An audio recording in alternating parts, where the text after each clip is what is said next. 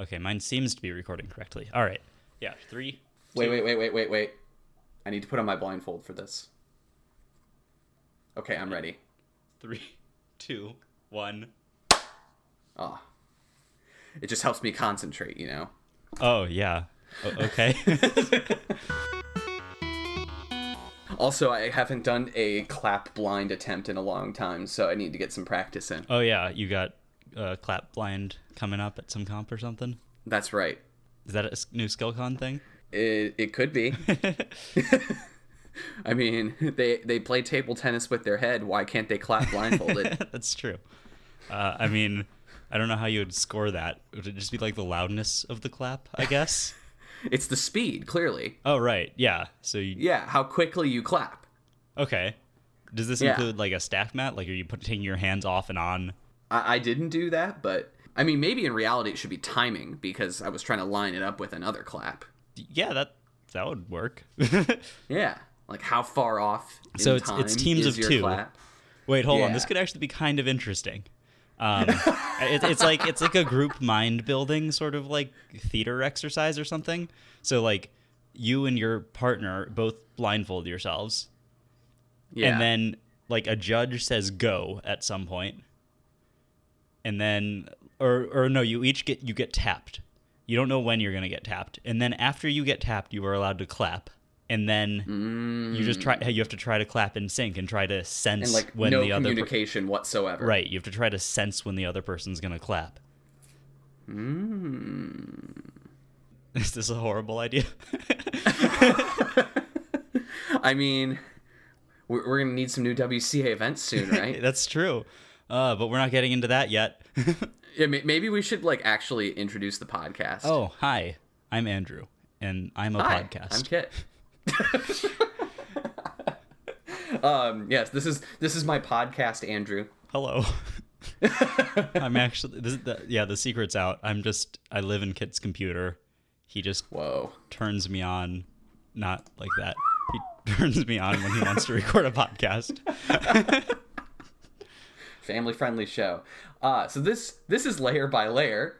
That's right. A inconsistent, maybe bi-weekly show, ostensibly about cubing. I like how you have revamped our tagline in response to the Corner Cutter podcast.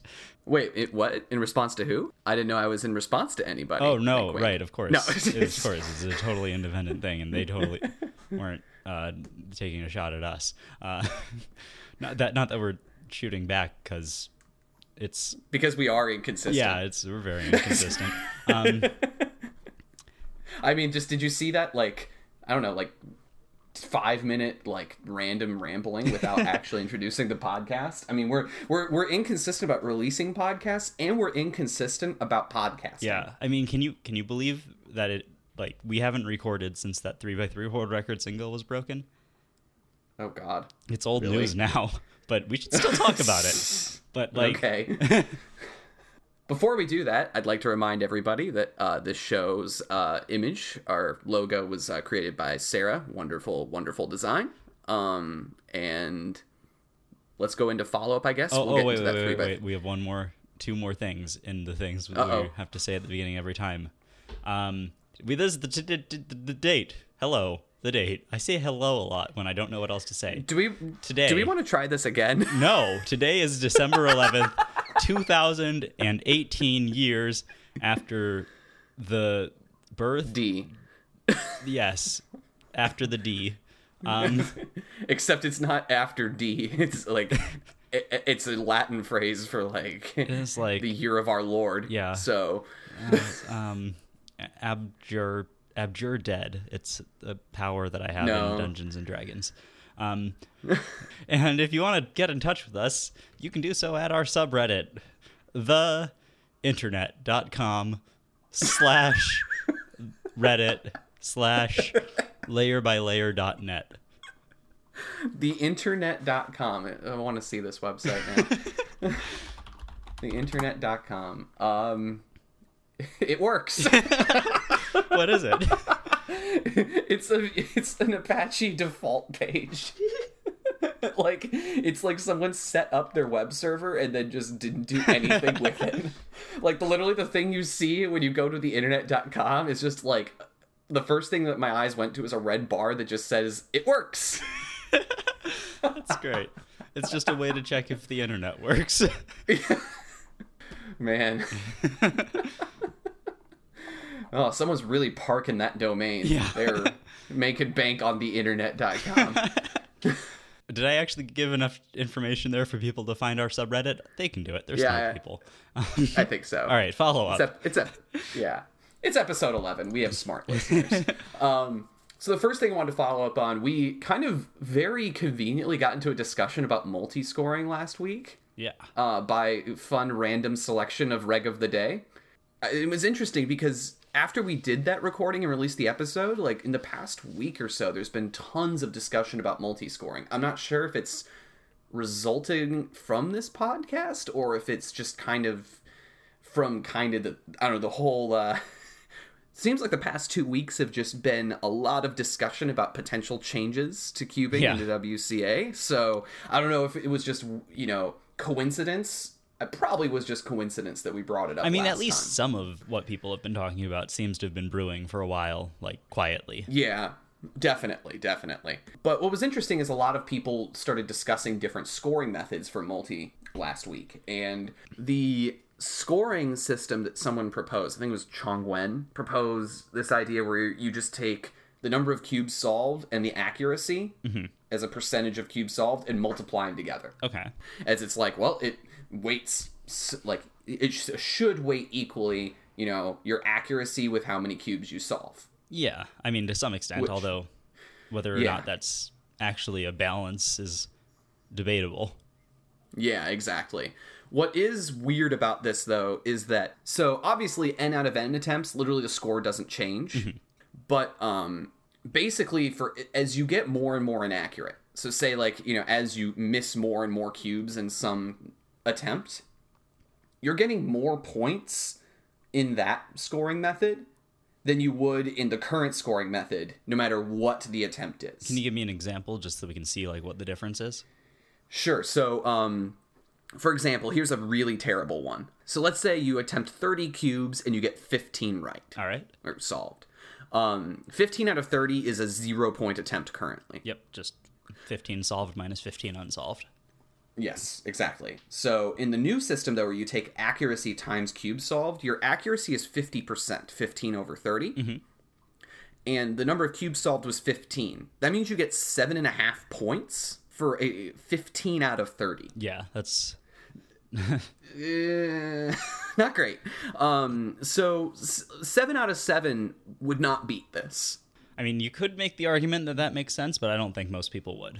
Yeah, and the reason I say 7 out of 7 wouldn't beat this is because n out of n attempts, their points don't change, basically. Because you have 100% times cubes solved. Yep. Which is whatever that n out of n is. So, but there's one actually really cool thing about this system that's actually kind of desirable. A lot of people were talking about like just throwing out 2 attempts that seem close and trying to make a decision about them internally, which one they think is more impressive. Like Graham, I think especially, was doing a lot of this. And we were discussing kind of like how, I forget the 2 examples, but what we kind of came to the conclusion is that n out of n attempts are super impressive. Yes. And there should be somehow some reward for getting super high accuracy. Yeah. There's another thing I saw Graham mention, which I'll bring up later if you don't. Okay. I probably won't. Okay. But, so bring it up. I'm curious.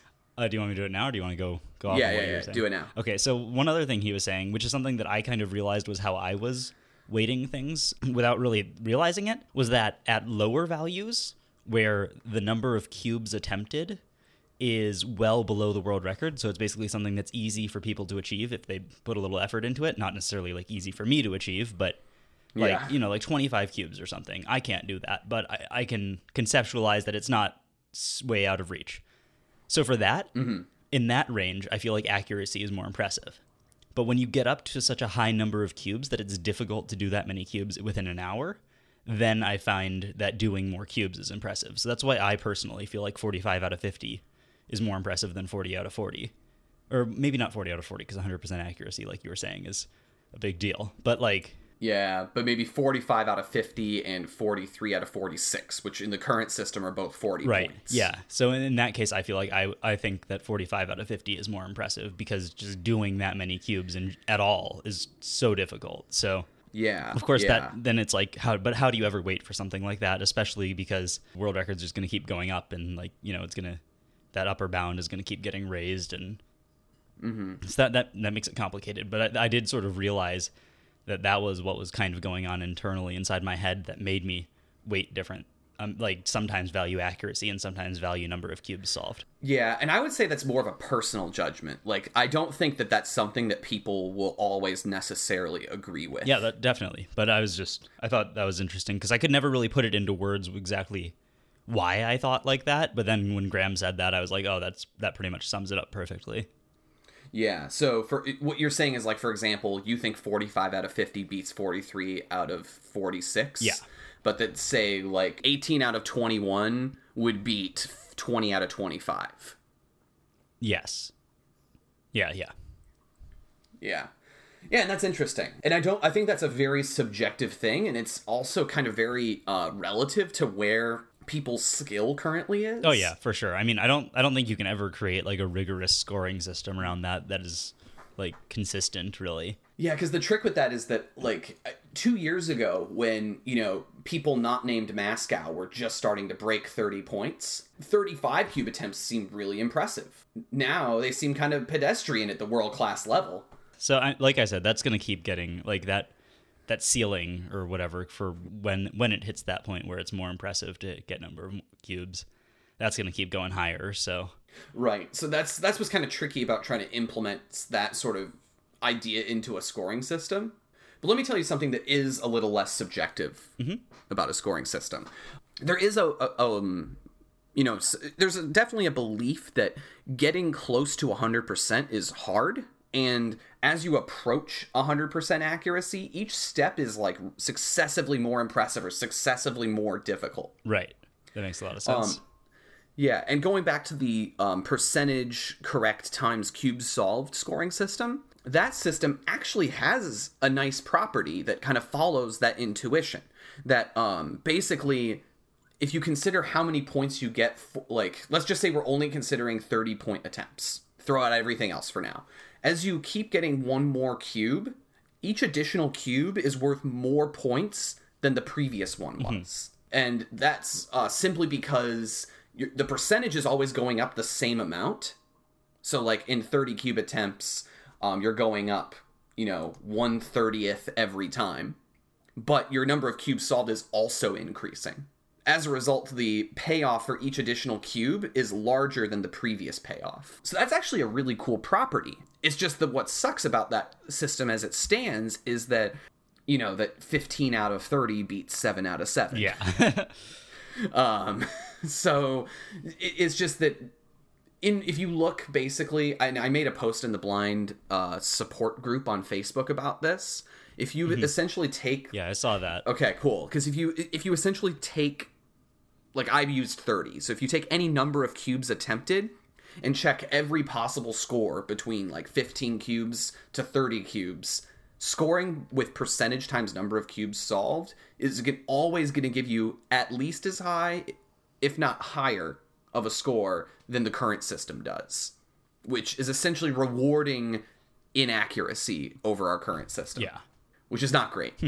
But if we consider that, like, okay, we want to have a scoring system essentially, if we want to keep the properties of n out of n being worth n points, and a 50% attempt, n half of n out of n, as being 0 points, all we have to do is essentially scale, the percent method, scale that whole thing so that, on that getting 50% is just worth 0 points. That's actually kind of similar to what I was talking about for, like, kinch ranks with the scaling things down. Right. Just the idea of scaling scores by, like, to stretch where you want the 0 point to be. Right, yeah. For example, with 30 cubes, between 15 solved and 30 solved would be 30 points down to 7.5 points. And I'm just saying, let's take that scoring system, but let's just stretch it out. So instead of being a 30 to 7.5 scale, it's a 30 to 0 scale. So how does that affect the results? Does that make it so that instead of, like, once you get past 15, like, obviously at 15 you'll be at 0. Once you get past that, do you start out having, like, does it start out being worse than the current system? Not like a value judgment, but, like, are your scores worse? Like, is a 16 out of 30 worse than a 16 out of 30 in the current system? Yes, so every score is now worth fewer points than the current system is. Okay. Essentially, the 2 points where they're equal would be at 15 out of 30 or 50% and 100% because we designed them to be equal that way. Mm-hmm. And it is essentially a curve underneath the straight line now. So basically, every score between 16 and 30 and 29 out of 30 is fewer points than the current system. Okay. With the biggest difference coming around 75% accuracy. Mm-hmm. Just because if you imagine a curve, they intersect at 50% and 100%. So around 75% is where it gets furthest away and then comes back at 100%. That makes sense. Yeah. So that was the scoring system I proposed as like a potential alternative because it does have this nice property where solving an additional cube gives you more points than the previous cube did. Okay. So, for example, 28 out of 30 would be 24.84 points. At 27 out of 30, that was 22.40 points. So getting that 28th cube, that cube was worth 2.44 points. So basically, like, the marginal like improvement or marginal score per cube is increasing. Exactly. As you solve more cubes. Yeah, and marginal meaning like taking the difference. Yeah. Yeah, it's funny. The term marginal comes from like margarine. If you have like a table. No, not exactly. It's like you can't believe it's not butter, and it's like there's a slight difference between it and butter, and that's the marginal difference. Not quite. It's actually because when you like write out a table, like usually you have it like if it's like in a book or if it's in like on a sheet of paper or something, you're writing like the differences between two things in the margins. Okay. That's literally why it's called marginal. That's funny. Yeah, but regardless. So between 27 to 28, you gain 2.44 points. If you make it to 29 out of 30, that's going from 24.84 points to 27.38 points. And now that's a 2.53 improvement. Okay, so it's not like a super dramatic change, but it's a slight gradual ramping up. Yeah, just a slight little ramp up toward the highest score. So it gives a lot of weight to getting a perfect attempt. Right. Now, another thing, though, that Mark Rivers did in this group is he actually said that he actually had similar thoughts to me and was, he, though, scaled the percentages before doing the multiplication. So you're going from 50% to 100% attempts. Okay. So when you actually do the multiplication of percent times cubes solved, just scale out the percentage. Instead of being 50% to 100%, go from 0%, which is really 50%, to 100%. Okay, so does that affect... I'm trying to think of how that would actually affect it, because it seems like it's it would not be very clear. Similar. It is. It's a little more dramatic of a curve. Okay. You would get, instead of 24.84 for the 28 out of 30, you would get 24.27 for the 28 out of 30. So the marginal improvement is a little bit bigger. The very last cube, the cube that gets you a perfect attempt, that last cube is worth 2.93 points. Okay. Whereas the last cube, when you scale the scores in the end, the marginal improvement is 2.62. So it's slightly more dramatic of a curve. Yeah. But essentially the same principle. And it kind of makes things tricky because, I didn't even think about scaling percents. And I thought like, oh yeah, this is a pretty objective scale because we're just taking it to match, this certain assumption that 50% should be worth nothing and 100% should be worth the maximum. So let's just scale it there. But you can also apparently pre-scale it to get the same result. One place those two systems might be more different is if you considered the different numbers of cubes. I feel like that they would like diverge somehow. Like your system might give very, very different results at like a small number of cubes versus a large number of cubes, whereas the scaling the percentage might be a more similar curve. I don't know. Yeah. I don't know why if that's true.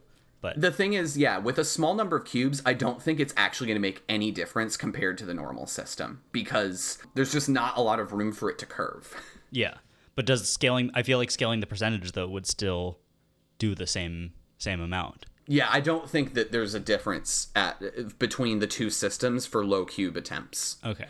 In reality, I think that if you wanted to compare like any number of cubes under 10, honestly, I think you could probably use the current system to check, and if they're different, those would probably line up. If they're the same, it probably would just go with the more accurate attempt. Okay. That's like, I honestly think that's the only thing that would change for low cube attempts. I think that it gets a little more dramatic though at the upper end. Would you prefer, if this system that you've come up with or the one that Mark came up with, would you prefer that one of those were actually implemented? Definitely not. Okay. I didn't think so. Because no. Last time you talked a lot about how you liked how simple it was, and I agreed with that. Yes. This is definitely a lot less simple. Right. I personally have a strong preference in multi toward having a system that is consistent and simple to understand. Yeah. What's really nice is that while maybe to someone who's never seen multi before, if you look at a ranking list for multi, it's very easy to understand, how many points everybody got. Mm-hmm. And why they're ranked a certain way. Even if they don't have to put the points there necessarily. It's a very simple rule to understand how it's scored. Mm-hmm. Whereas when you have these fractional scores, like 21.16, like it just kind of seems like someone picked a random number out.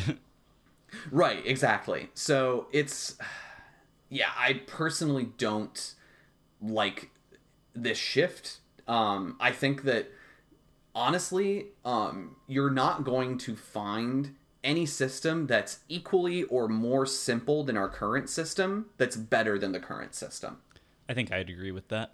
The only system I think that might be agreeable, which to some people, and honestly, this is how a lot of people wanted multi to be when they proposed the event at first, is that you take all 100% attempts first and rank all of those, and then rank all of the non-100% attempts.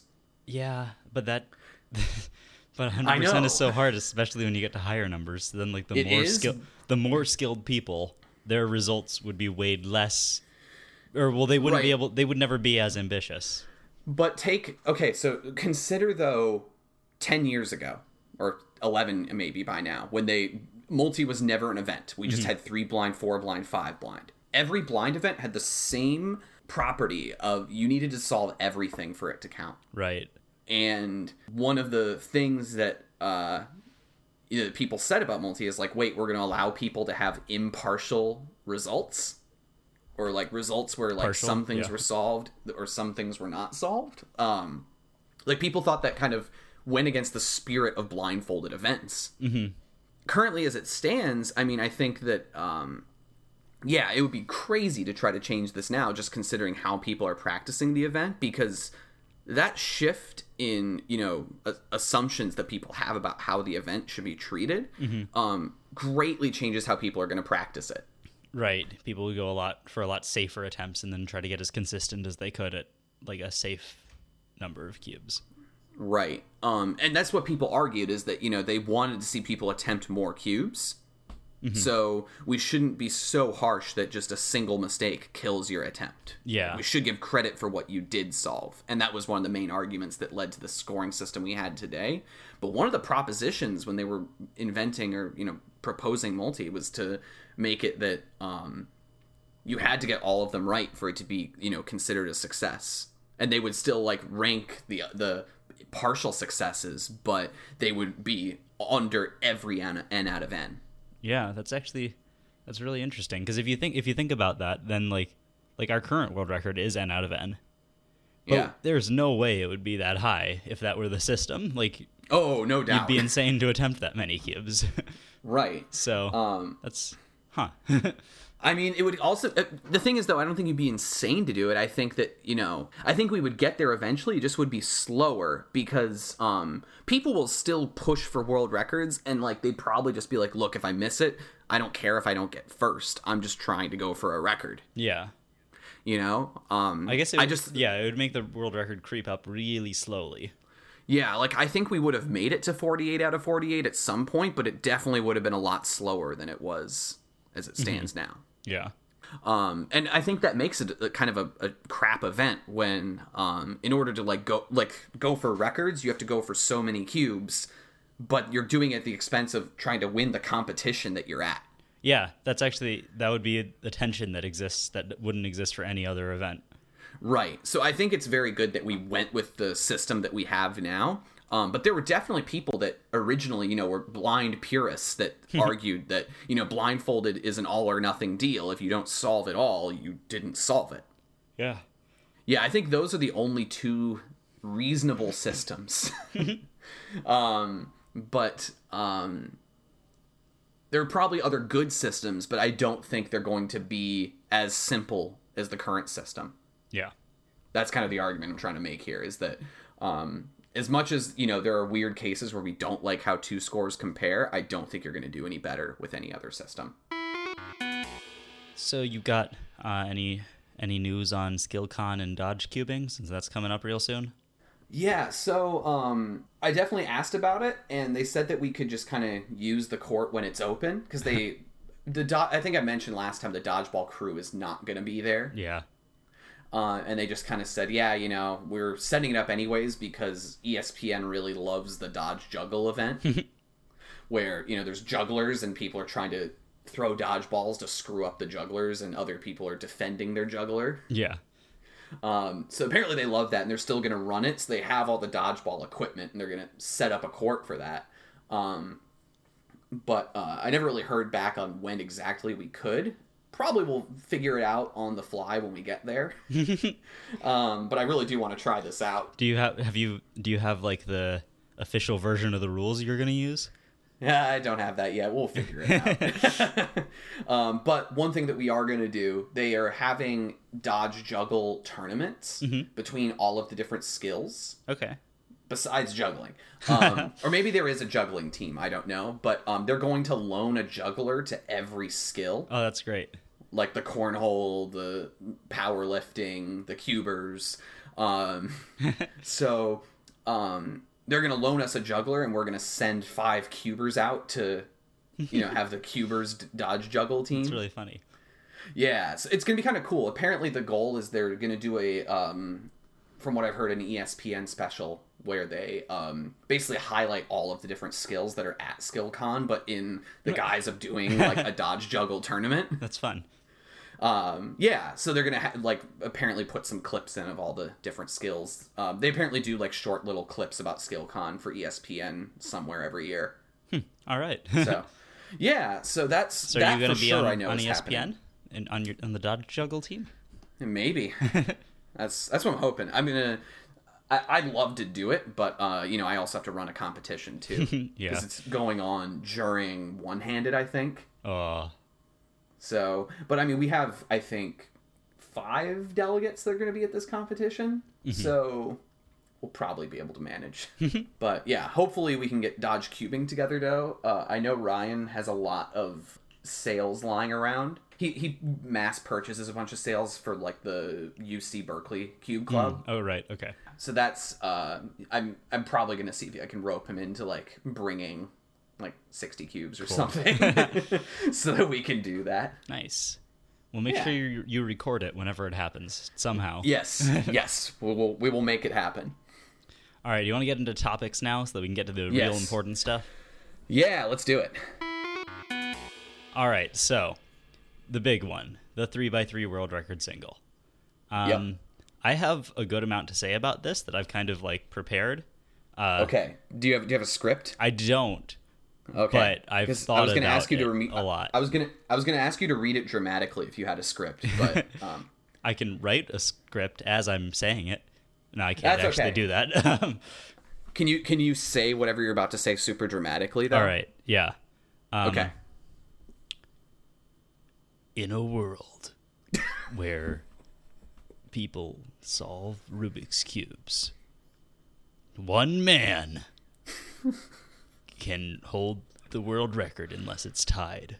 I was about to say that. Okay, wait.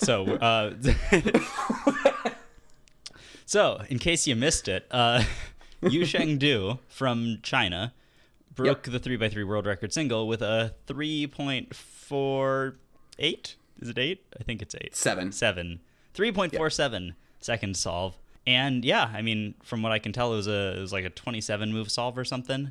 Real short, double X cross. Well, I mean, 27 if you do the cancellations. Right, which he didn't. No, maybe. Yeah. So real short solve, maybe. executed quickly, and overall, like a good result. There was no good video of it though, which has been kind of a controversy. Aside from other people just being like confused about this person they've not heard of, because most people haven't heard of a lot of the Chinese cubers. Or at least out here they haven't. Yeah, I mean, to me, this is kind of like the equivalent of when Colin Burns got the world record. Like, we knew about Colin Burns in the U.S. We meaning Andrew, myself, and other competitors in the U.S., I will clarify. So the royal we knew about Colin Burns, but, you know, I don't think many people outside of the U.S. knew who he was until 5.25 happened. Right. So there's been a lot of talk about how this world record hasn't had like a video recording of it, or at least there is kind of one. It's like security camera footage or something. I don't know. It's like very high angle. I have a lot of thoughts on that because we've talked before about like recording solves, and one thing I've been seeing a lot of cubers saying, like not to call them out specifically, but I saw Jay McNeil mentioning how like a lot of the time for fast cubers, you don't want to record your solves because it could make you more nervous, or even just like you don't want your solves to be like scrutinized more than other cubers. Personally, I would be a lot happier if there was a recording of the solve. I think we all would. But I think that to the extent that to be clear, I don't think that Yu Shengdu should have recorded his solve. I don't think that would be a reasonable expectation at all. However, I do think that the solve should have been recorded. So like this is hard to say, but or hard to put into words. But I think that the World Cube Association currently tries to value like all solves equally, kind of, and treat all solves like they're equally important. I don't think that's true, though. I think that not all solves are equally important, and there's a lot of reasons for that. For one thing, you can just tell what people care more about, and people care about fast solves. They care about solves that win championships and stuff. And also, there's often prizes associated with those things, especially like there's big prizes for world records these days from like cube companies and stuff, and sponsorships at stake. Yeah, totally.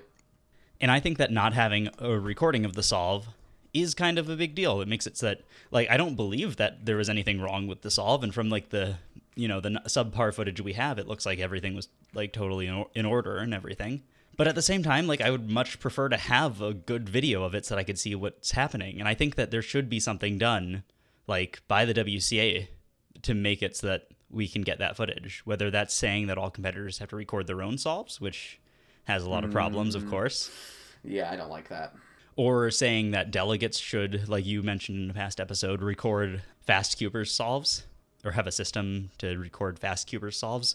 Or just like, in that case, you might miss someone, like if somebody comes out of nowhere and you didn't know how fast they were. But I still feel like it would be better to have something in place to make it so you catch as much as you can. Or just to have like a couple cameras set up at every competition to record all of the solving stations. You don't have to have like one per station or anything, but just to get some kind of footage of everything that's going on so that you can review it if necessary. I've seen a lot of people talking about it and saying like, nah, we don't need video footage of solves. We need to like there's no way that everyone's solves would be reviewed like with equal weight and everything. And I just don't think they should be. I think that there are solves that are more important than other solves. Like, you could create a procedure for it. Like, if a solve was a world record or any kind of record, national, continental, world, not personal record, because that would be like for everyone. But if it's some kind of record, you review it. If it's like part of a winning average or like a podium average or something, you review it. And then I don't know. It's hard to come up with like a good definition for like just fast, notably fast solves in general. That might be something that we'd miss, but still, I feel like if you have those other things, if you review all the podium solves and all of the record solves, I feel like that takes care of a lot of the problem. Yeah. Wow. Okay. That's. I'm feeling like stressed listening to this as a delegate. So I think for me personally, if I were told that I needed to do that, I think it wouldn't be too hard for me to do so. I worry about competitions, though, that aren't in as developed countries as the U.S., that may not have enough equipment to be recording solves nonstop. I think I agree with that, but I think that the WCA is large enough at this point that they can provide, or at least that they can come up with some kind of system to provide the equipment those competitions need. Okay, but then here's the other thing too: is what happens? Say, like, if an NR doesn't get recorded because it was like surprise or something, does it not get to count as an NR because it wasn't recorded? Yeah, so that's why I think that a better system would just be to have like a few cameras that can record every station, so you won't get like super close up footage or anything, but it'll still be better than nothing or like security camera footage. So I was just about to say, like, isn't that exactly what we had for the 3x3 world record anyways? Yeah, I mean, it would be something closer than that. Like maybe a camera per 2 stations or 3 if they're close enough. It's still a lot of equipment. It is, but I mean, I think it's worth it, I guess, is the main thing. Yeah, I mean, I don't know if we really have the funds to be buying that many cameras for that many competitions. There are so many competitions happening in so many different places. We have, I don't know, like, don't we have like almost 200 delegates or something at this point? Sure feels like it. Yeah. It's just like, I don't understand how. I mean, we are collecting dues from organizers now that we are an official established organization. So there is some money there, but I mean, it would take years at the rate that we are collecting dues to get enough cameras purchased for all delegates to do this. Yeah, so, I mean, yeah, it's not an easy problem to solve, but I don't know if it would take years. I think that it could be done. I mean, a competition itself raises, like a 100% competition in the U.S., which gets charged the most, like among a group of countries that get charged the most for dues, and that would make a 100% comp. I think would make, I don't know, like $10 at most or something, maybe even less than that. You think so? I know so. Or well, for the WCA. Yes, but that could be raised. The amount that is. Yeah, I mean, it could be. Yeah, I think that this is a nice goal. I definitely don't disagree with you that it'd be nice for delegates to be able to review things. The thing is, the other things I'd really like to be able to review are, times where we, we'll run blindfolded events, and I don't want to name names, but I've definitely dealt with cases and have heard recently too of cases where people are cheating at blindfolded by, evading the paper that's being held in front of their face. Yeah, having a recording would also help with any kind of incidents. Right, but I mean, then are we recording everything? Yeah, I mean, yeah, if you have... Are we reviewing everything? No. You review the important stuff and you review the incidents. That's what I'm saying is... a lot of people people keep saying like you'd have to review everything if you did that. I don't think you do. I think you just have to, like in any like in lots of sports they review contentious things and they review like important things like scoring. Like in football or whatever, if you score a touchdown, they're going to review it to make sure you actually get those points. And they also have $1 million review systems that we can't afford. I mean, the other thing too is like if you want to review the video, you have to like stop the recording. Like if you're at the competition at least and want to review it, you have to stop the recording, pull it out, like go through probably a 2-hour video to find the piece that you need.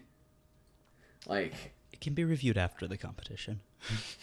I mean, if you know what incidents happened though and you have the video right there, I mean, it could affect round placement in the future. It could affect like the future attempts. I mean, there's a lot of things that'd be nice to know, at that time. And I think that if we can get if we can get the cameras set up, which I agree is not easy. Yeah. But I think that if we can get the cameras set up, all of that would be relatively simple to take care of. Yeah. I mean, I know you can have, like, cameras that are, like... Because, I mean, obviously, like, when they do, like, replay at, like, you know, sports games, they'll be able to quickly pull the last, like, minute of coverage that they had and replay it. Right. While still, like, having the cameras rolling. But, I mean, those systems are not cheap, either. Yeah, that's true. I mean, I don't know actually how expensive it would be and how hard it would be to get that set up with something. But yeah, I mean, one thing you could do. There's a lot of smart is, people in the WCA. They could code something. I mean, the cheapest thing is probably have, like, private live streams of everything. Yeah. And then you could go back and, you know, rewind the live stream. Yeah. I mean, that's probably the cheapest way to do it. But then you also have a problem of needing internet wherever you go, which is not always guaranteed. So you probably want a more local solution. But I think there's probably a way to, like, set up something that is effectively like a live stream without internet. Like, that seems like a fairly minor problem. Like, if you can stream something, surely you can write to, like, a stream-ish thing on your computer locally. You know, I'm sure there is. I'm also just, you know, that system also probably costs, like, if it's software, it's probably going to cost a good chunk of money to get that sort of system. I don't see this as feasible currently. That's really, I think that this is a cool ideal to be able to, you know, instant replay anything at a competition. I mean, as a delegate, if that were free for me to be able to set that sort of thing up, I would love to set up, like, instant replay. I don't really know how possible that is. Well, I think that if people keep saying it's impossible, it's never going to happen. So... Yeah, I mean, and the other thing... I mean, the thing is, like, there are places in the world that are still using Gen 2 timers because it's so expensive for them to replace the timers. Like, there are locations that need new equipment. They need, like, new stuff that's necessary for running the competition. Not just ideal, but necessary. And I just think that we're not in a place where we can start requiring competitions to have cameras set up everywhere. I just think that there are a lot of WCA competitions, which is a lot of opportunities for fundraising. There's a lot of things that happen at competitions that aren't, like, taken advantage of by the WCA. Like, you could sell snacks and all sorts of stuff. Well, like, as a nonprofit, it's a little tricky to do that. Is it? And it is. There's regulations on, like, how you can raise funds as a nonprofit. So, like, organizers could probably do that separate from the WCA, but if the WCA is collecting the money, then certain transactions then become taxable, which adds a ton of work to how we can collect that money as a nonprofit. Okay, so that may be complicated, but I still think it can be done. Yeah. I feel like there's, with the number of people competing and stuff, like, the WCA should be able to raise more money than it seems to currently, which, I mean, it can still be a nonprofit, of course, and, like, put all that money back into making competitions better, basically. Yeah, there's just a lot of legal loopholes to try to collect money in the way that you're saying, like selling snacks and things like that. At least as far as I understand it, my nonprofit legal knowledge is minimal, despite the fact that I'm the director of a nonprofit.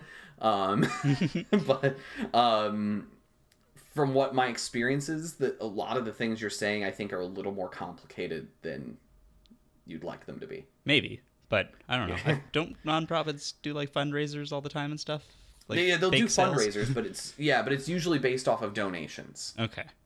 It gets trickier when you sell things. Ah, I see. Because then, especially if they're things you make, then it turns into, like, well, are you really a nonprofit or are you for a for-profit entity? Yeah.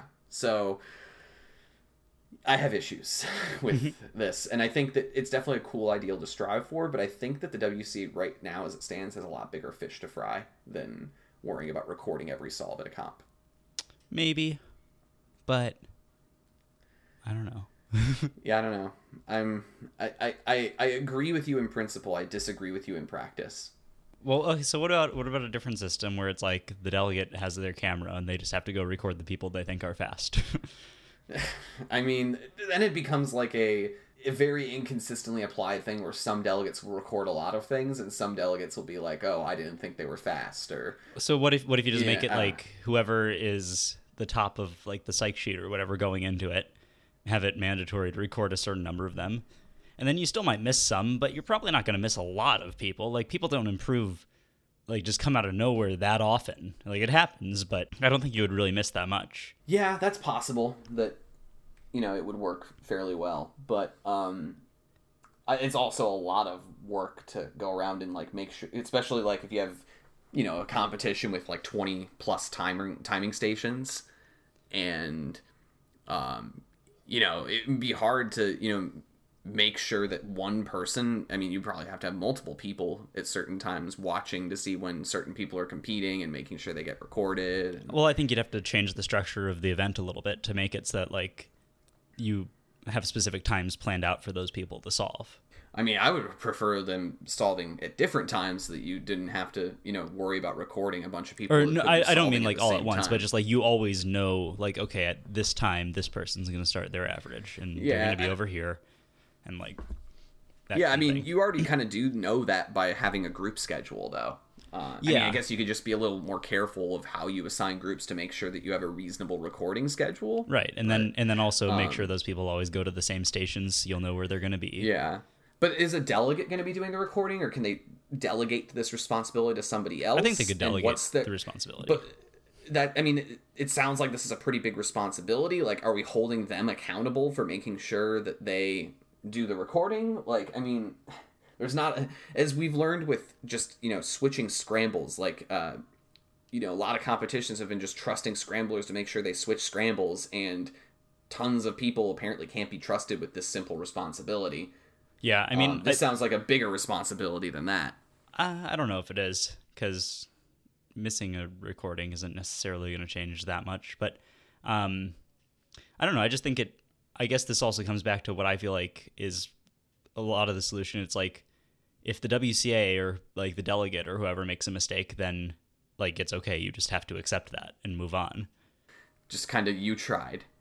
Yeah, not. I mean, like, you can have some internal repercussions for the delegate for poorly delegating their delegate powers, or something. Yeah. But I don't think that should be on the competitor. Like, if their solve doesn't get recorded, they shouldn't be punished. Yeah.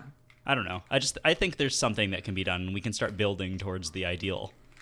I think it is a big deal to have a world record with no good video of it. Yeah. Yeah. I mean, it's not like life-changing to me. I mean, it definitely sucks for like publicity's sake. Mm-hmm. And, you know, every time there's a 3x3 world record, you know, like, media goes insane over it. I haven't seen anything about this. Right, yeah. I mean, there's just nothing visible. So who's going to watch it if there's nothing really to watch? I mean, honestly, if they released that video, can you imagine, like, the general public thinking, like, fake, yeah, fake, left and right? Like, yeah. So I think it's important for publicity. I think it's important for competitors within the WCA knowing that, like, everything was done correctly and trusting the system. I don't know. I could, like, what if something happens and it isn't recorded and there's not positive evidence to, like, prove that someone was cheating? Are they going to have to make a subjective decision and be like, no, we just think you're cheating, but even though we can't prove it? Like, yeah. I don't know. These are big questions, Andrew, and they're stressing me out because it sounds like a lot of work I need to do. Well, you're not going to have to do any yet until some other people start listening to me. Great. Go talk to them. I'm not listening anymore. All right. Hi, listener. Are you a big, important delegate like Kit? You know what to do. Also, while we're here, are you awake? Oh, sorry, I shouldn't say that. What? Oh, nothing. I wasn't gonna say anything about your nose. I don't know what your nose looks like. I've only seen you in person like twice. I don't know. It's a nose. Well, there was another world record that was at least more recent. Yeah, and pretty exciting too. Yeah.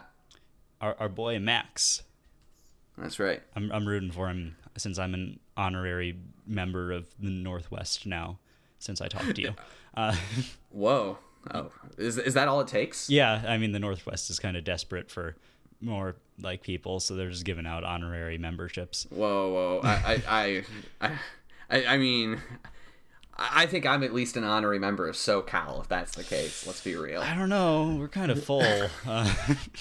Full? Yeah. Sorry, pool's closed. But yeah, anyway, Max Hilliard, 16.55 three-blind world record single. Yeah, and what's interesting to me is watching the video, maybe it's just that execution to me is just so hard for me to judge from video, but like I think most people when they watch a three-blind record, they get impressed by the memo length. Mm-hmm. Yeah, no, it was a really long memo or at least it was a lot longer than I expected. Right. For a 16-second solve, I expected like 5 or 6 second memo, and it was 7.5, which speaks to how impressive the execution must have been. And I mean, Max is really good at execution. Yeah. That's, from what I can tell, his strength. But I was just watching and I was like, wow, I was amazed that it was a 16. Yeah, me too. I thought the exact same thing when I watched the video. Yeah. Were you at that competition? Where was it? It was in Tacoma, so it was definitely in driving distance, but that was grading hell weekend for me. Okay. So I didn't go. But a lot of the good old buddies in the Northwest did, so they got to see that. Yeah. The funny thing is, or like the scary thing is that there's still so much room for blind to improve. Like with the crazy times people are getting these days. That's a huge leap from the current world record, but I could also see the world record going down to like 13 or something insane. Like, yeah, I could easily see that. It's so scramble dependent, so you just need a fast person to get a really easy scramble and then just execute it well. I mean, totally. Yeah. So even though it is a huge jump from the last world record, I actually don't expect it to stand very long. I mean, blind singles have not stood long. No. Even when they have been bigger jumps. Yeah. So, no, it's super cool, though. I mean, it's super cool to see how huge blind has gotten in terms of how intense people practice that event. Like, I think, honestly, out of any event, I think most of this is thanks to Ishan and how much he looked into finger tricks for blind and three-style algs. I think, honestly, blind is one of the events that I think, if not, is not the event that is closest to, like, human limits. Really? You think so? Maybe. I don't know. I haven't thought about this. This is an idea that I just kind of popped into my head, like, 30 seconds ago. Do you mean, like, unofficially? Because I think, obviously, officially, it's got a long way to go before those times are down to what people are doing.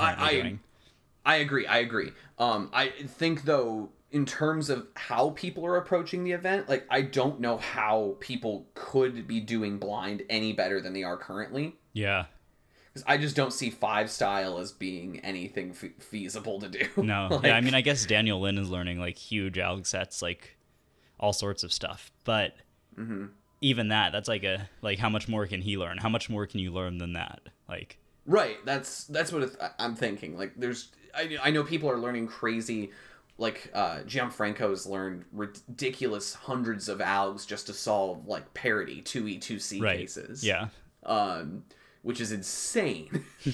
Consider that you're, like, basically just trying to do parity anywhere, like floating parity, basically. Yeah. But I mean, even then, that's still a marginal improvement over just plain 3-style with a parity approach. Yeah. The thing to me that's been most impressive has been Ishan, and mostly led by Ishan, but like the whole blind community's like really huge push toward insane finger tricks for 3 blind algs. Yeah, no. I mean, just the execution of some of those things, like we've talked about it before because we talk about Max Hilliard's stuff a lot. There are finger tricks people are inventing that are like useful in other like sighted solving methods and stuff. Right. Yeah. And like changing kind of the definition of like turn metrics. Like I feel like execution turn metric wasn't as like, or people didn't think about it as much a lot of the time when comparing algs and stuff, since these or before these blinders started doing that for everything, like doing like UD as one move and all that kind of stuff. Yeah, it's that's an event.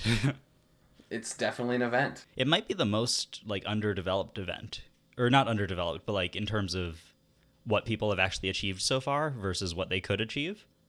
It might have the most room like to grow. results oriented underdeveloped. Yeah, it might have the most room to grow out of any of the events, except maybe the other blind events.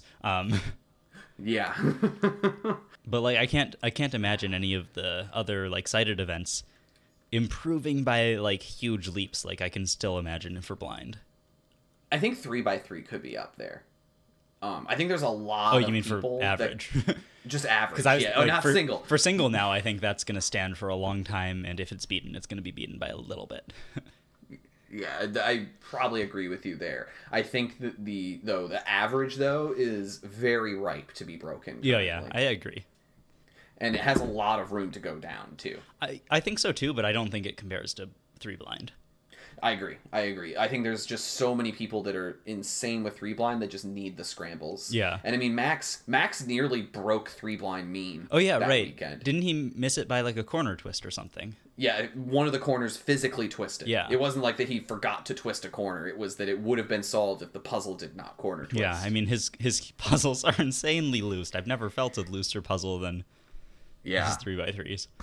Yeah, he has the GTS original just on the loosest settings you could possibly imagine without it exploding. Yeah. Which, I mean, I don't actually understand how that's helpful, but I guess it is. Yeah, I mean, less friction.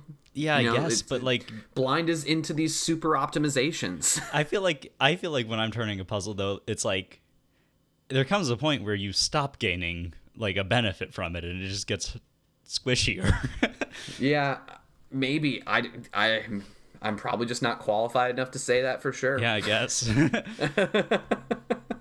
I guess it's working for him, so. Yeah. What do we know? Yeah. Barely know how to run a podcast. Oh, are we recording a podcast right now? Oh, crap. I definitely shouldn't have said any of those things about family-friendly show. I want to talk about a trend in FMC that I've noticed over the past year. And this is something I think really hasn't been used significantly until very recently. It's these 3-edge X-corner skeletons. Yeah.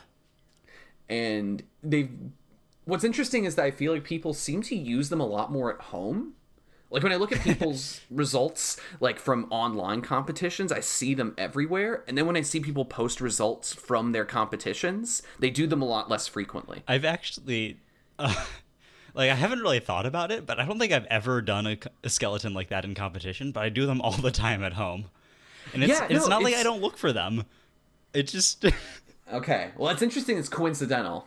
I don't... Yeah, I know. But like now that I think about it, I'm like... Is my competition mindset causing me to not see them, or I don't know. I think the thing is they're time consuming. I'm like doing X corner 3 edges. I feel it's just a lot of reverse NIS testing things out. They're time consuming if you're bad at them. Yeah, I mean, but the thing is, like, unless you find one that's really good and then you find a good way to solve the 3 edges.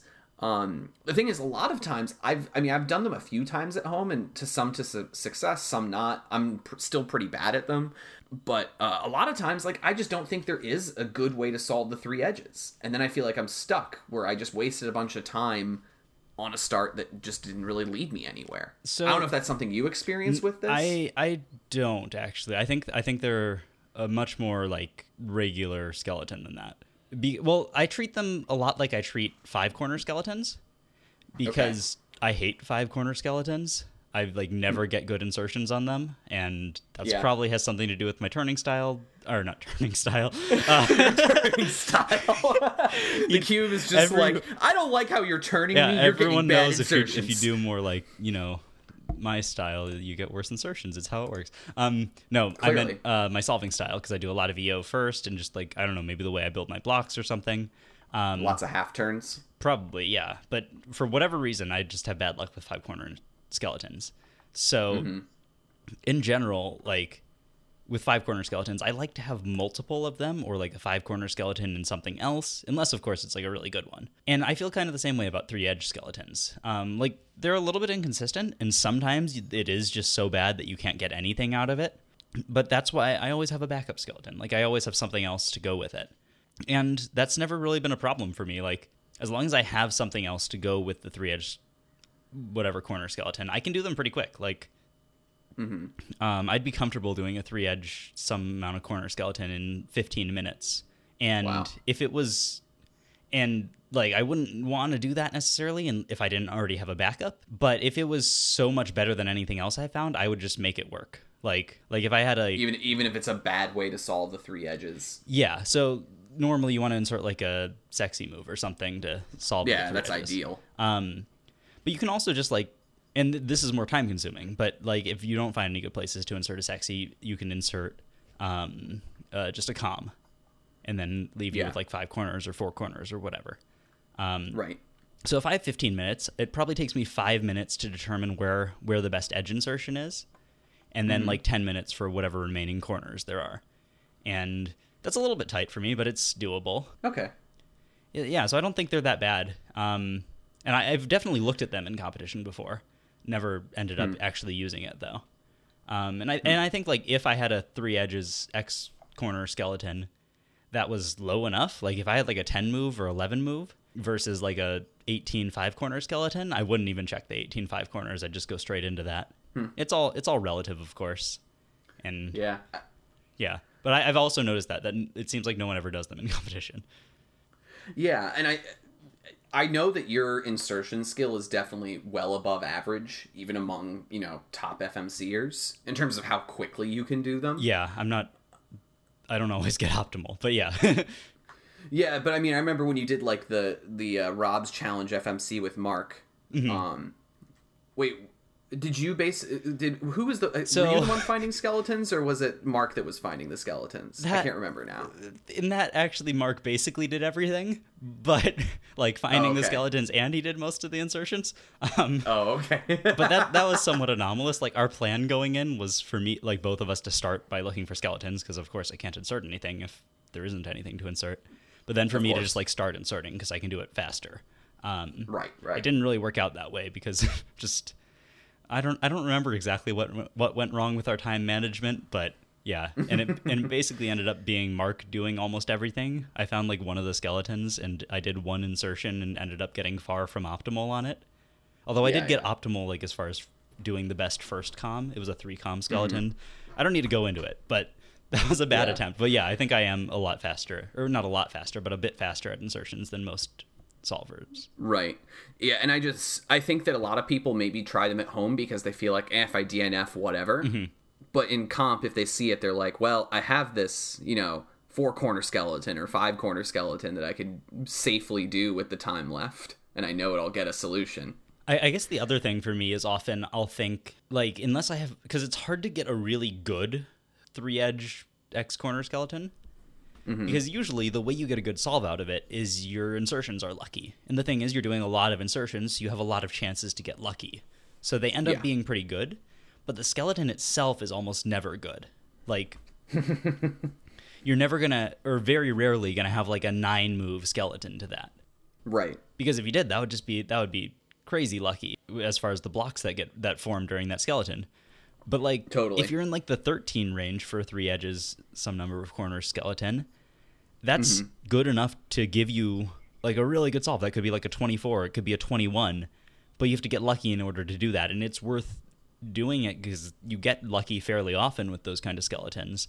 But yeah, that's an interesting point. But you can never feel as sure about it because your skeleton is always going to feel worse because it's a lot more luck dependent. Yeah, I guess the thing too is I'm probably not as good as looking for how to solve 3 edges well in that way and still preserve enough corners. So I don't know. Maybe offline I'll get some advice from you on those because I would like to know how to do them better. I have a really fast method for going through it, and it's not as thorough as everyone else's or a lot of other people's I've seen, like who will just reverse NIST through everything. But is it on your FMC Ramble channel? it is not, and I really need to start updating that more. I meant to get back into that recently. I haven't yet. But I should do that because I think that a lot of people haven't really thought of doing it the way I do it. So it's a good idea. Yeah, I'd be really interested to see that, and I'm sure the few listeners that have made it this far would also be interested in seeing that. Yeah. All right. I assume that if people have made it this far into the podcast, either they're in the middle of an average of 100 and are just like, two dudes talking about cubing, cool, or you actually care about cubing enough that you probably do FMC semi-seriously. That's a good point. Yeah. But yeah, basically, I guess my conclusion about why they're like, after having talked it out, I think the reason they're probably less common is that you never have a good skeleton, even if you can have a good solve out of it. It's a fair point. Do you want to move on to the Martin Egdahl of the day? Woo!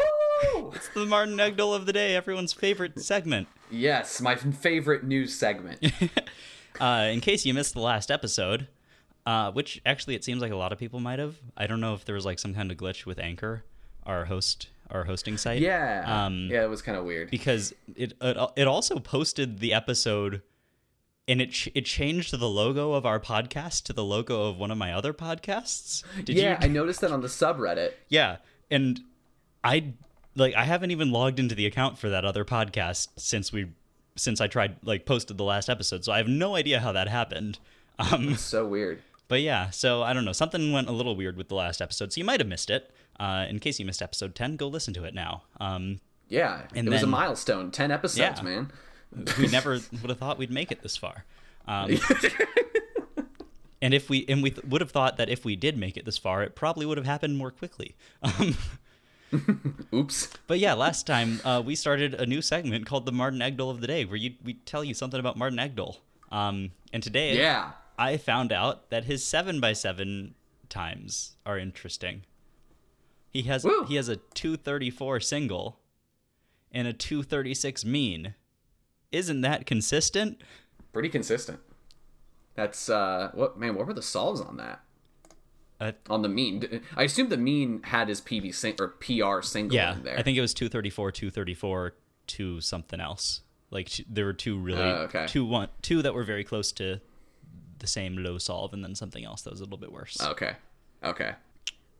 But yeah, unless you have anything else to say, that's the Martin Egdahl of the day. We need a sound effect for the Martin Egdahl of the day.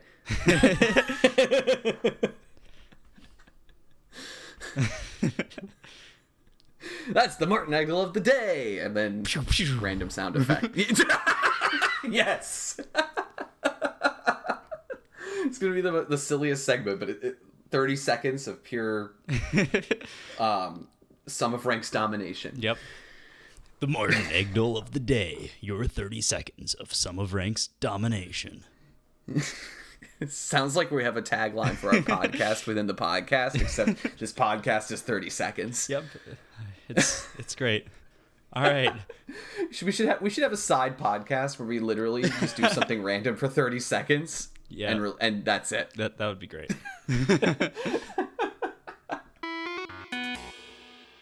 I think it's time for our second of the day. My second favorite of the day. It's the reg of the day. Yeah, let's do it. Reg of the day. Reg of the day. Your second favorite daily, inconsistently bi-weekly event. Oh, it's funny you say event. Today's reg of the day. Not much currently longer, lists. Today's reg of the day currently lists the official events of the WCA. All right, what's the number on this one? It's 9B. All right. 9B. So 9B breaks them down into three segments. The ones that are average of 5, the ones that are mean of 3, and the ones that are best of. Mm-hmm. So among those average of 5 events, there's a recent change too. Includes 3x3 with feet. Oh yeah, because it used to be mean of 3. It did, and it used to be in the 9B2 subsection, but it's since last year been in the 9B1 subsection. Wow, how riveting. What a great man. Normal discussion about a regulation with no relevance to current events. Yeah, not at all. Nope. Yeah, Oh, boy. so there's been some discussion on the WRC GitHubs about 3x3 with feet potentially being removed at the end of 2019. How do you feel about this, Andrew?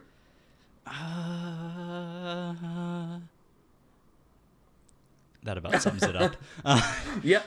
So, ambivalent, it sounds like. I just haven't quite made up my mind. I think that I feel like I'm reacting a little bit to how much people are like, how excited some people are about this. Makes me like support feet more maybe than I otherwise would have. Yeah.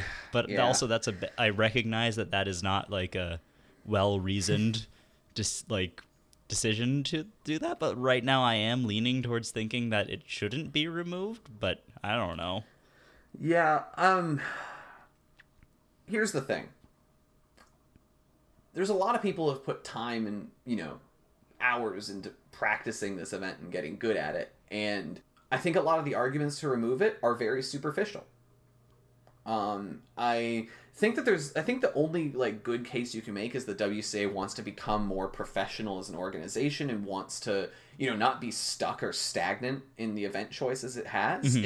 It's a tough move to go from, very seldomly removing events because we've kind of, for our history, always, been adding events and only removing when absolutely necessary. Yeah.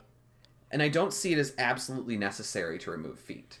The other, the most objective reason, I think, would be that just not a lot of people do it. But that's a terrible reason. Yes. I despise that being the reasoning for this. I agree. Because that makes me feel like my favorite events are all under target. Because they are, my favorite events are the big blinds, fewest moves, So events that are less popular than feet. Yeah, I think the reason that feet is targeted specifically by this is that it's an event that anybody can do, with the same skills they have for 3x3. Yet and not a lot of people do. To. Yeah. I think that's where the difference comes in versus the blinds and maybe not fewest moves, but I feel like fewest moves is also there's a barrier to entry where people are I don't want to stay at this competition for an extra hour and stuff like that. So the time it doesn't take that long to do 3x3 with feet. So that differentiates it from fewest moves, and you can do it with the same skills that almost every cuber already has. So totally. And yet still people still don't do it much, which I guess makes sense as reasoning. But at the same time, people are starting to do it more, I think. Maybe. I don't know.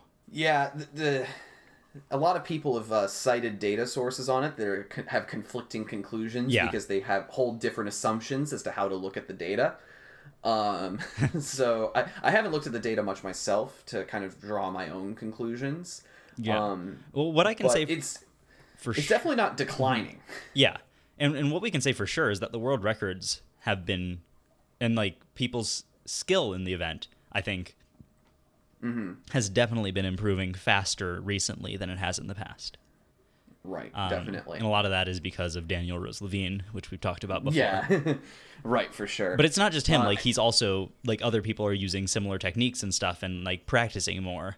And so we're getting more results that are much faster than they've ever been before. It's not just him.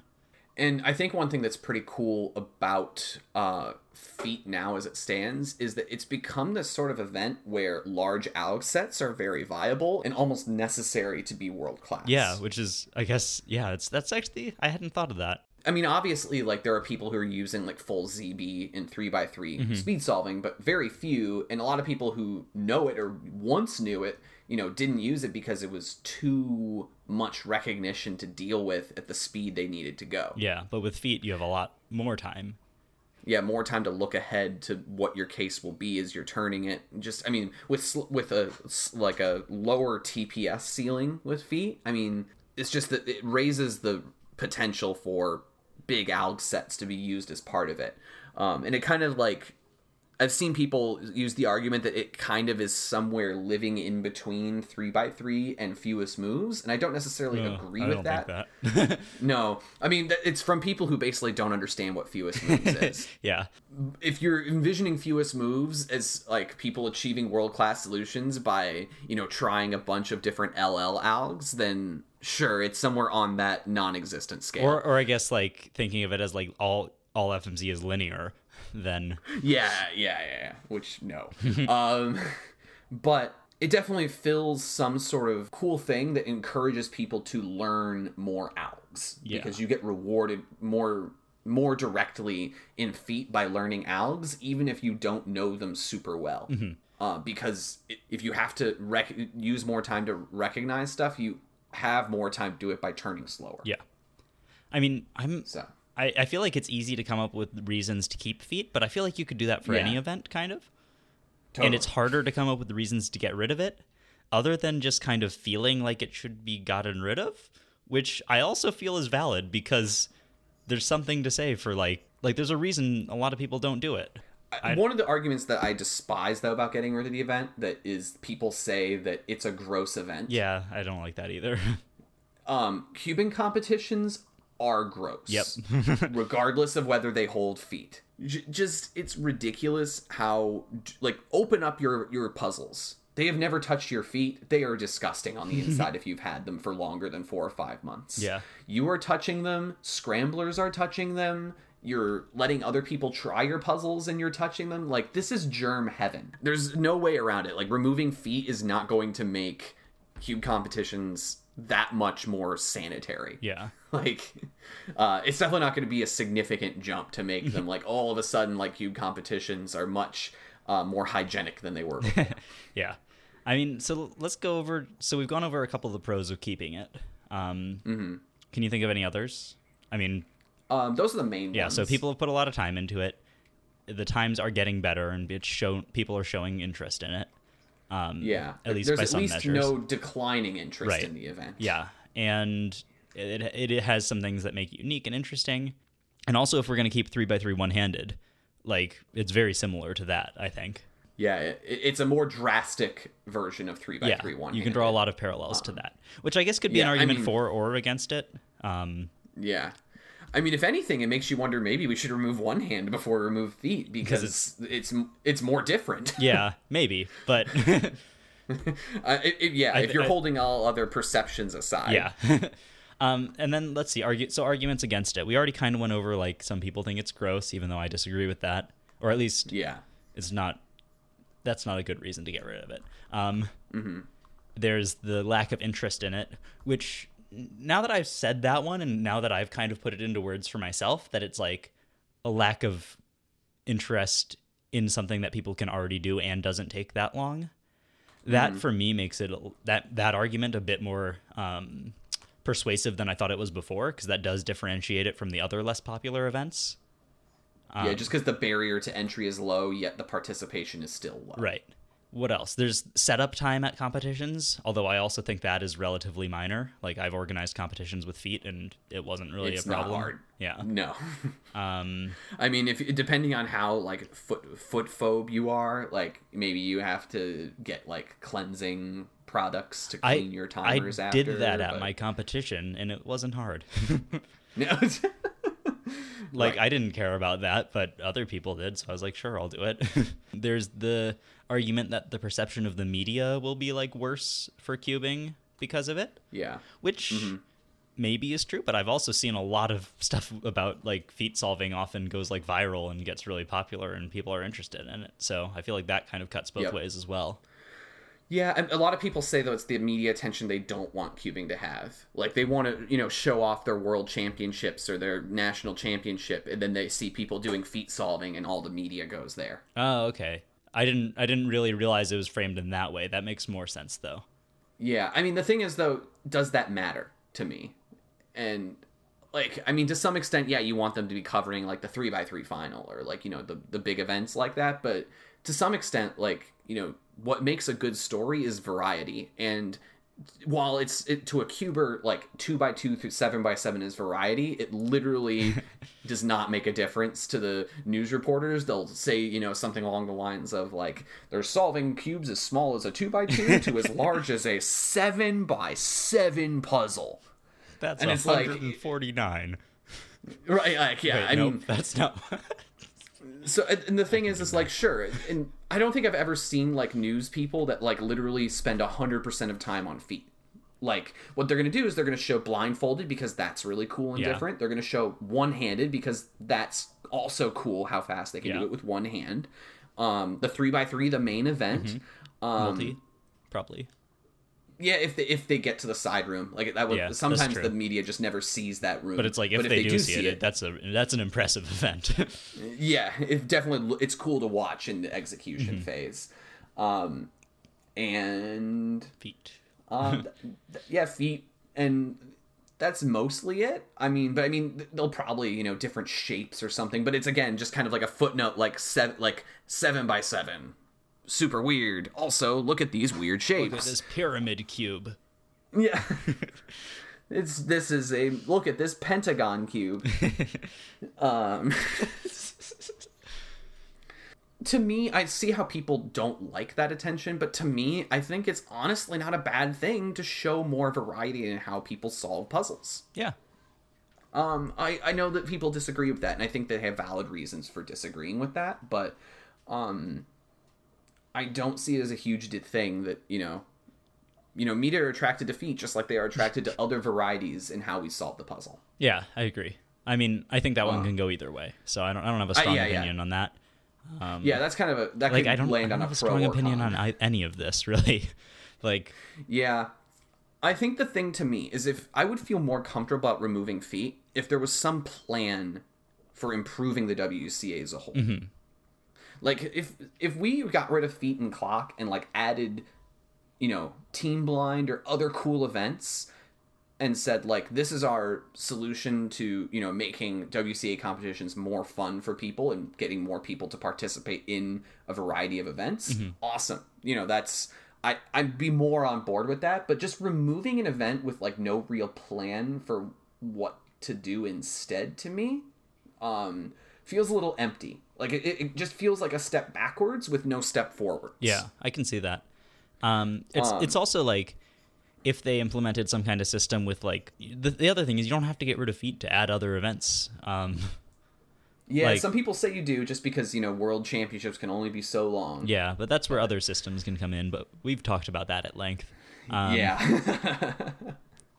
But yeah, so I agree. I think that it kind of came out of nowhere for me, at least, as someone who has not been involved, obviously, in any of this WCA internal discussion. Yeah, and I definitely don't like. Personally, I don't like how it's approached, and I wish there were more community involvement throughout this. Yeah, I think that I don't necessarily think that it should be like a vote for all cubers. No, but I think it should be something in between. Like I don't think I should have just heard about it. I think there should have been more like discussion and people like.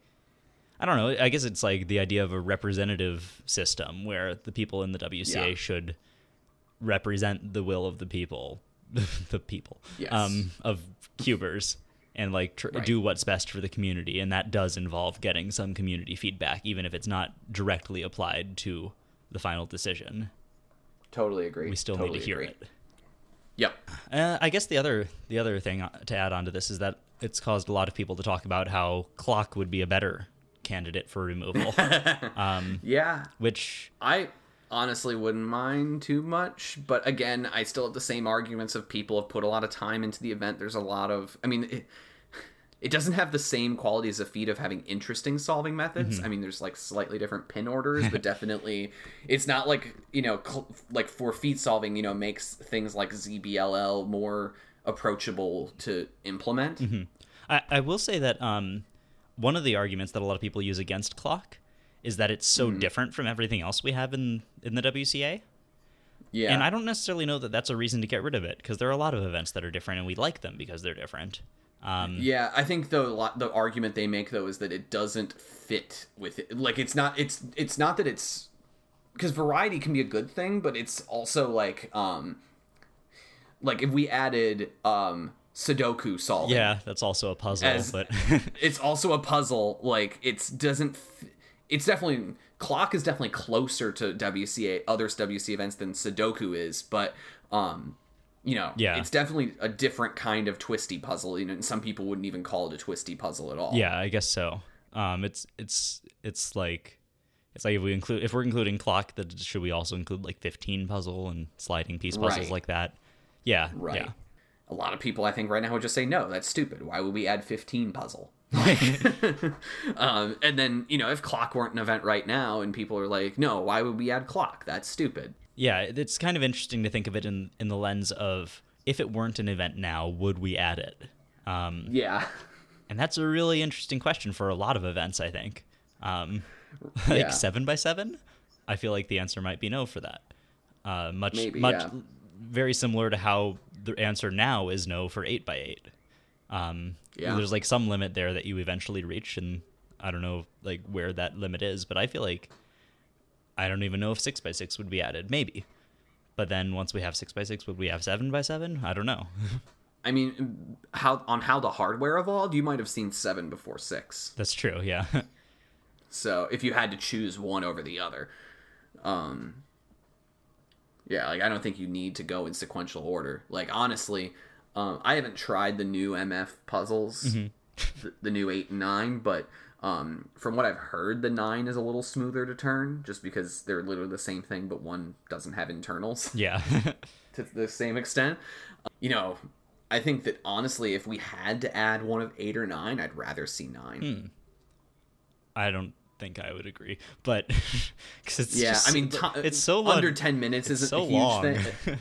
Yeah, that is a good point too. So yeah, I think I don't know, but yeah, I also don't know if that's a good way to frame it, because I don't know if we would really add any events if you're like, where do we add this? Yeah, because it's exactly. That's another point too, is that a lot of people, they don't want to add anything as it stands, so it's not even a good perspective to take, because even if there weren't Clock right now or there weren't Feet right now, they'd be like, no, I like the event list as it is, let's not add anything. Yeah. Like no matter what the event list is, that's always going to be the most popular form of the event list, because it's what people know and have practiced around. Yeah, so yeah, it's it's an interesting perspective, but I don't think it's the be all end all perspective. Yeah.